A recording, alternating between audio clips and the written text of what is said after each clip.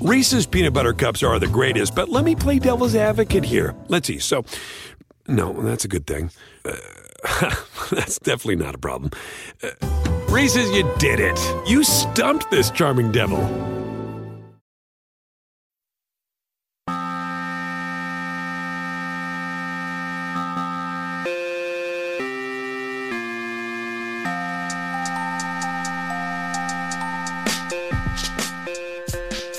Hello everyone and welcome to another episode of the TakeCast. My name is Davis Maddock and you can find me on Twitter at Davis Maddock. In this episode of the show, I did something that I don't think that 12-year-old me would believe. I had on Dustin Smith, the head ratings adjuster for the Madden NFL video game series on the podcast. We talked about what it is like to create a Madden ranking for a player, how mad some of the players get, the rating scale that they have in the game this year, what it's like in the offices at Madden. I think this was just a really good discussion for anyone who has played a significant amount of Madden football, because you probably always wondered, how do they come up with the rankings? What inputs go into the rankings? How do you rank someone who's been in the league for 15 years versus a rookie? How do you come up with rookie rankings? I mean, really, generally, truly interesting stuff for me. Of course, if you like the show, you can always leave a rating and review on iTunes. I find that very helpful. You can also subscribe to the show on Patreon to get bonus episodes of the show. We appreciate that support as well. We are, of course, presented and sponsored by RotoExperts.com. You can get 10% off of the $39.99 NFL 365 package using the promo code MATTEK, M-A-T-T-E-K. And we are also sponsored by DailyRoto.com. You can get 10% off the best projections and tools in the daily fantasy industry using the promo code RORY. Now let's get into the show. All right, everyone, super excited to bring in Dustin Smith, the head ratings adjuster for the Madden video game series. Honestly, if like 14-year-old me, 12-year-old me knew I was having this conversation, man, that kid would be so stoked, because there was nothing I loved more than playing Madden video games growing up. How did you end up here? Give me your like elevator story of how you ended up being the head ratings adjuster for Madden. I'll try and condense this as best I can. So I started as a community guy complaining on forums. I took that opportunity. I got to go down for a community day in Madden 10. I turned that into asking about an opportunity to start in QA, but I said I had no, I'd never been to college for this. I'd had no experience. So, how does that work? They're like, oh, you can work in QA and work your way up. A lot of us have done the same. I'm like, oh, okay, so it's just, as long as you prove that you're good at it, you can come up. Okay. So I spent time in QA. I think that was about 5 years. Finally got the invite to go and do producer work and finally get on the dev team. About 6 months or so into that, our roster guy, because I was doing more like authenticity and likeness and uniforms and stuff like that, which I still do, our roster guy decided to leave after like 14 years of being there. So I was asked to step in. Hey, you've already been working with him. You've been doing a bunch of stuff. You already understand the database. We know it's something you're passionate about. Would you like to step in and do this job? And I'm like, I wasn't expecting this. I didn't come here to do this. This was Right. a big shock. And I know that's a lot of pressure, but I'll happily, try it out, see how it goes. It's been really fun ever since. I don't regret taking that job at all. Yeah, no, of course.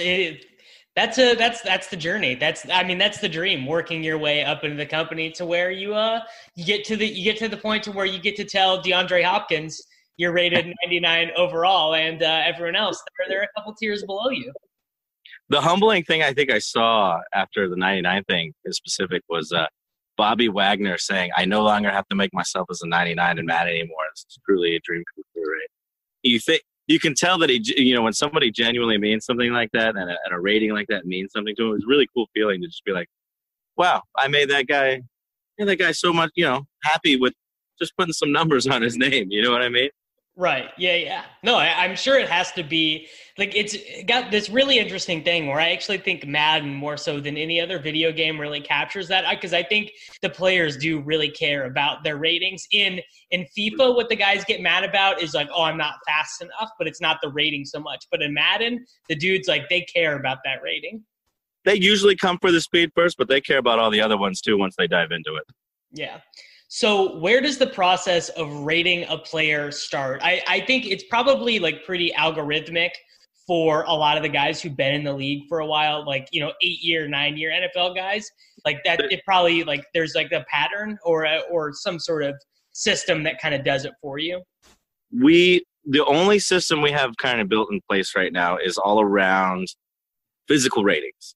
From there, we have to adjust everything else based on everything we see on tape, and then some of our deeper, what's the best way to describe it? Analytics that we can get, which there aren't a ton of in the NFL. Right. We work with a bunch of that, and we make do with that. Our biggest thing is we have formulas that drive speed, acceleration, jumping, agility, strength, and then in-game modifiers that basically, once you've seen it on tape, you can make adjustments if they didn't perform up to standards, like they didn't have a number that you expect, things like that. But I'd say for the most part, it's pretty basic there. Everything else from there is more so setting a baseline of like who's the best, and then ranking everybody accordingly. Behind them. Like, and so like if it comes in and you're a rookie, you're ranked within your rookie class, but then you're also ranked amongst all the NFL peers with where you stack up. So like DK Metcalf was super upset about his strength. And I'm like, but you're the 4th strongest wide receiver in the game, which is ridiculous when you think about it for a guy who's never played a game. Yeah. Right. So I'd say our biggest stuff starts with combine numbers, pro day numbers. We'll generate some numbers for that. We'll adjust if need be. And then mostly tape and scouting reports. That's where everybody starts. That's the simplest breakdown that we have. Like, you have to go dig in. And then we go back, and sometimes we'll go to high school stuff if you used to play a different position than you play now, so that we give you at least a little bit of credit on, like, hey, if you used to be a high school quarterback, we'll go back and kind of rate some throw power and accuracies and stuff like that. Yeah, give like Edelman. And what is Julian Edelman's throw power? If I had to guess, probably in the 60s, which is respectable this year. Yeah, that's might be in the 70s, but it's yeah. And for a college quarterback, gets a lot more credit than a high school quarterback. Right. Sure. Oh, you're doing it at a different level, which means your velocity is always 9 times out of 10 way better. So I think one of the most interesting, the most interesting player I think to rate in this year's rookie class has to be Kyler, right? Because Kyler was a Heisman Trophy winner. He's probably going to put up really crazy stats as a rookie in Arizona. Kind of walk me through the process of, and Baker last year too, actually. Kind of walk me through the process of how you guys try and give a rating to these rookie quarterbacks who have these crazy high ceilings. Mike Rothstein did an article with me and another guy on the ratings team about how we did through Kyler, which is a perfect example. He kind of dives real deep into it. But like for a guy that doesn't test, it is so difficult. And he did the article before we had a college tape. We got the college film right after that, the week after that, which made our lives a little bit easier, going able to watch anything, see any play, see versus any coverage, and kind of break him down in that regards. But it was, the biggest thing was just ranking him against where you think he should land. Like, he had great deep accuracy. The mid accuracy still needed a little here. Short accuracy was pretty good. Throw power, which I think was one of his biggest gripe ratings. Throw power was very respectable for a guy of his size and stature, and then the guys that he ranks against. He's still in the 90s, and I think we only had like 16 quarterbacks or whatever in the 90 throw power club this year, which is that's a very new thing for Madden. He took a lot of work, though. It was not an easy breakdown because he gave you nothing at the combine, nothing to go off of. All you had was tape, and then figure it out from there. I think that's so, I would not have guessed that the Madden rating process was so intertwined with the scouting combine. I would have guessed that it was probably, I don't know. I care a lot about the scouting combine for evaluating guys for fantasy football and dynasty fantasy football and everything. But it would not have been my assumption that the Madden ratings were so closely tied to it. We care mostly about what we get from there is, so like we can get a lot of the physical numbers from the testing, but then we can kind of break down on some of the drills. Mm-hmm. It can kind of help enhance where the like agility is based on how easy you open your hips. And guys that may test bad at the 3-cone, okay, but then you watch them go through the running back agility drills, and they're so much more fluid. And then you see the same thing on tape. It's so much easier to give them a better rating, even though maybe the 3-cone was terrible. So we take into account all these different things when we're trying to look at somebody like that. Yeah. So how much, or actually, what is the most difficult position to give an accurate rating for, in your opinion? What I was thinking going through it is, I think quarterback would maybe be what most people would say, but I actually think safety has to be so difficult. I wouldn't even know where to begin, and I've watched football my whole life. Yeah, I'd put safety right behind offensive line. Offensive line is so hard because you don't know you don't know the assignment, you don't know where they're supposed to be, and safety fits a lot of that too, right? It's so hard to know exactly where these guys are supposed to be, who they're supposed to be blocking. A lot of guys are just looking at a matchup, and if they win the matchup, they're good, or but like sustaining a block is just as important as winning a matchup. Mm-hmm. So it is so difficult. I went to an offensive line summit. Duke Manyweather, Lane Johnson, Teron Armstead, a bunch of other great players were there. I got to learn a lot. Got to keep getting better at it. I'm trying to work on my craft of getting better and rating them because it's so difficult with the information that's out there. I would say for me it's offensive lineman, but I would say safety's right behind it. Yeah, it just feels like the more nuanced the position and the less you know about the coaching associated with it, the hard, like, and not even the coaching coaching the skills, but like calling the plays and not knowing if the player is actually doing their job or not. That feels like it would be very difficult. The fun part of us is usually trying to figure out when we see a bad play, like where it broke down, because you try and determine what the play call was, and then try and figure out who made the mistake whenever you see like an obvious error. We're like, could it be him? No, actually, it looks like it's him covering up for the other guy who made the actual mistake. And you see that a lot. Like, so it kind of puts you in the scout's mind if you got to go figure out how to break down tape and try and understand problems and breakdowns, even though you don't know the play call, which is so much harder. Like in the NFL, they know what they're seeing. They know what the call was. They can go back and be like, yep, you messed up. We don't know. So it's a whole lot harder for us. So do you guys update or change the rankings throughout the course of the year? Like, is there like a big ratings refresh, or does it stay the same? Every Thursday we're all over it. Okay. So break me down into that process in the middle of the week. So we've got about 2.5 to 3 days, sort of, to make transactions, make ratings changes, basically reassess the league on a week-to-week basis, which is terrifying. I watch every Monday game, every Thursday game. If there's a Saturday game, I watch that. Even if there's not, I watch at least 6 college football games, minimum 6, because I'm trying to get an idea of, not only do I love college football, but I'm trying to get an idea what next year's rookie class is going to look like. Then I'll see probably at least 8 or 9 1 p.m. games. I'll see all the 4 o'clock games, and I'll see the Sunday games. So I'm watching a ton of football. I'm breaking down a ton of football, and then we're going through a lot of our information that we get on a weekly basis from a couple of our partners, and then trying to break down that, encapsulate it, and then try and put that into a ratings change if needed for that weekly update. On top of all the other things, on top of if a guy changed a helmet and face mask for that week, on top of if Tom Brady decided to do something different this week, on top of so-and-so got cut and he's already been signed, or so-and-so was traded. Yeah, all of that in about 3 days' time to be able to turn something around.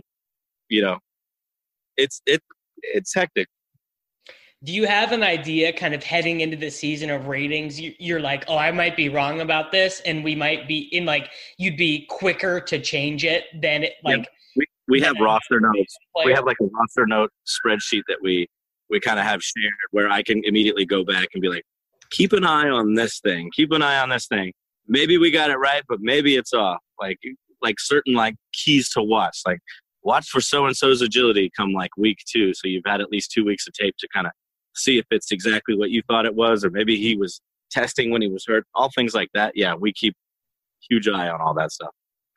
That's the one guy who I kind of was just looking through the rankings, thinking about who I disagreed with, and I think there's a decent chance you guys are going to have to move Tom Brady down this year, because I think he's the second highest quarterback. Is that am I right about that? Yep. And it could happen. I wouldn't rule it out. It could happen, especially after that Super Bowl. But I mean, it's so hard to discredit a guy that all he does is win come week 11 through the end of the season, unless he's in Miami. He's just going to win every game. Right. Even if it's a team game, like he still does whenever they call on him to make a play, he makes that play. Which is so insane. Do you guys account age into your rankings? Like, are you building aging curves into the rankings at all? We have aging curves into all of our physical traits. We don't add it into any of the other skills, but I have definitely all of the physical traits. Right. Sounds like there should be like very competitive fantasy football leagues inside the Madden office. Like, it just feels like being so entrenched in the game, there should be. There are two big ones. I have separated myself from them to one, I've always been really good at it, but two, I don't like the way it makes me watch the games. I like to watch the games for a different reason. That's just me. That's just me. I don't dislike fantasy football. I still love it, but for personal reasons, I chose to take myself out of it. There are two very big, massive leagues at work that they take themselves very serious, and they have a lot of fun. Seriously? Yeah. They have a lot of fun doing it. And there's a good reason. Like, there's they do giant conferences of like 16 teams per conference. So it's like a 24-man league and then another 24-man league. And it's nuts. They take that real serious. Yeah, that's that I would love to like read an article. Next time someone comes to the office, drop that note to them and tell them I really want to read an article about the massive fantasy league that goes on inside the Madden ratings office. I'll tell you exactly who to reach out to because I think he'd be willing to talk to you about it. Donnie Moore on Twitter. Okay. Loves fantasy football, and I believe he may not still be, but I know at least at one point was the commissioner for the league. Would love to, I'm sure, at least give you some information about it and the fun we have doing it. It's a big deal to him. All right, there we go. I will reach out to him.